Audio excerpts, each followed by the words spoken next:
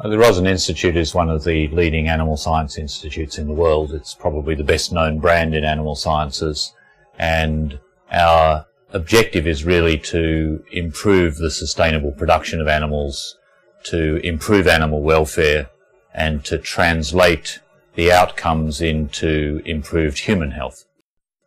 You've just been listening to Professor David Hume, the director of the Roslin Institute from 2007 up until 2017, who Bill Gates himself claimed helped transform Edinburgh into a world capital for livestock health and genetics.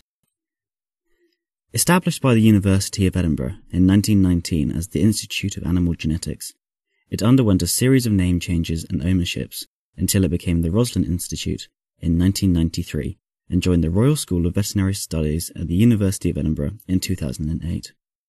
Today, it exists at the Easterbush campus as one of the most significant sources of research in Edinburgh.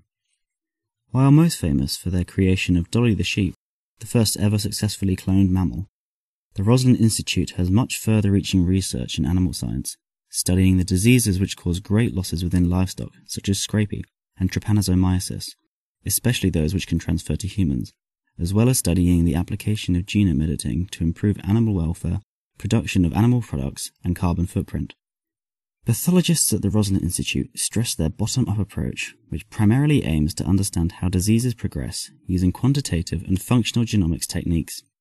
These techniques help identify which genes interact with disease in order to identify target proteins for potential therapies, and can identify advantageous genes to improve livestock fertility, resistance to disease, and productivity, as part of a rigorous selective breeding program, or potentially for future genetic modification. The impact of the Roslin Institute's research on the agricultural industry is incalculable. But for example, the breeding program of scrapie-resistant sheep protected the industry from losses seen as in the mad cow epidemic in the 1990s, which is estimated to have cost $6 billion. Their research also contributes to worldwide food security, human and animal health, as well as support of social and environmental stability. However, culturally, Dolly the sheep has by far been the Roslin Institute's most significant research to date. Cloned from a mammary gland cell, Dolly was a genetically identical replica of a 6-year-old Finn Dorset sheep using a process called somatic nuclear transfer. But how does this work, and how did it lead to the birth of Dolly? Firstly, the mammary gland donor cells are taken and starved until they stop replicating. Then, the egg cell of a Scottish blackface ewe is taken, and the nucleus is removed with a micropipette. These two cells are then fused using electrical pulses. As the nucleus from the donor cell has a full set of chromosomes, there is no need for fertilization by a sperm cell. This embryo now divides until it is ready for implantation into a surrogate Scottish blackface mother, in essence making this Dolly's third mother. 148 days later, on the 5th of July 1996, Dolly was born.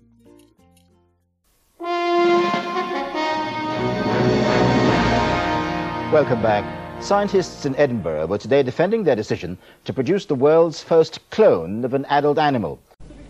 Her name is Dolly. Hello, Dolly.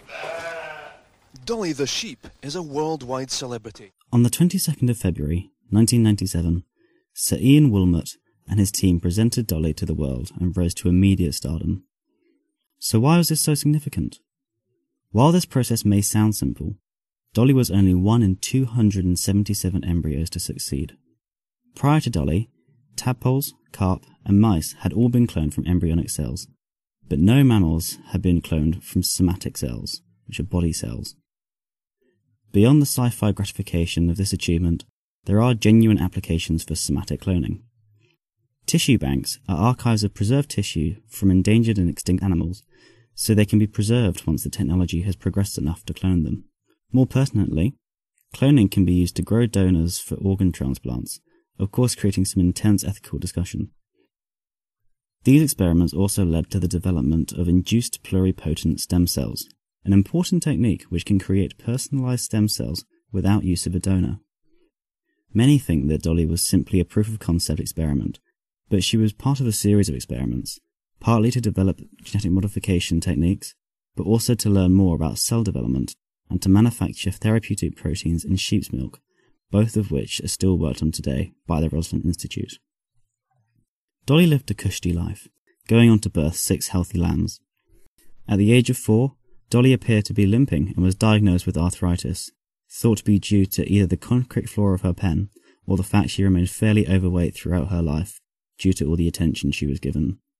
Sadly, at 6.5 years old, after she developed a cough, she was diagnosed with ovine pulmonary adenomatosis, a common disease in sheep, and was subsequently put down. Many speculated that her death was due to an implication of being a clone, but this was unlikely, as the condition is caused by a virus which infected several other sheep in her flock. However, her arthritis did raise an interesting discussion about control of the genome, also known as epigenetics. Each cell in your body contains around 30,000 genes. They surely can't be all expressed at the same time. Well, they're not.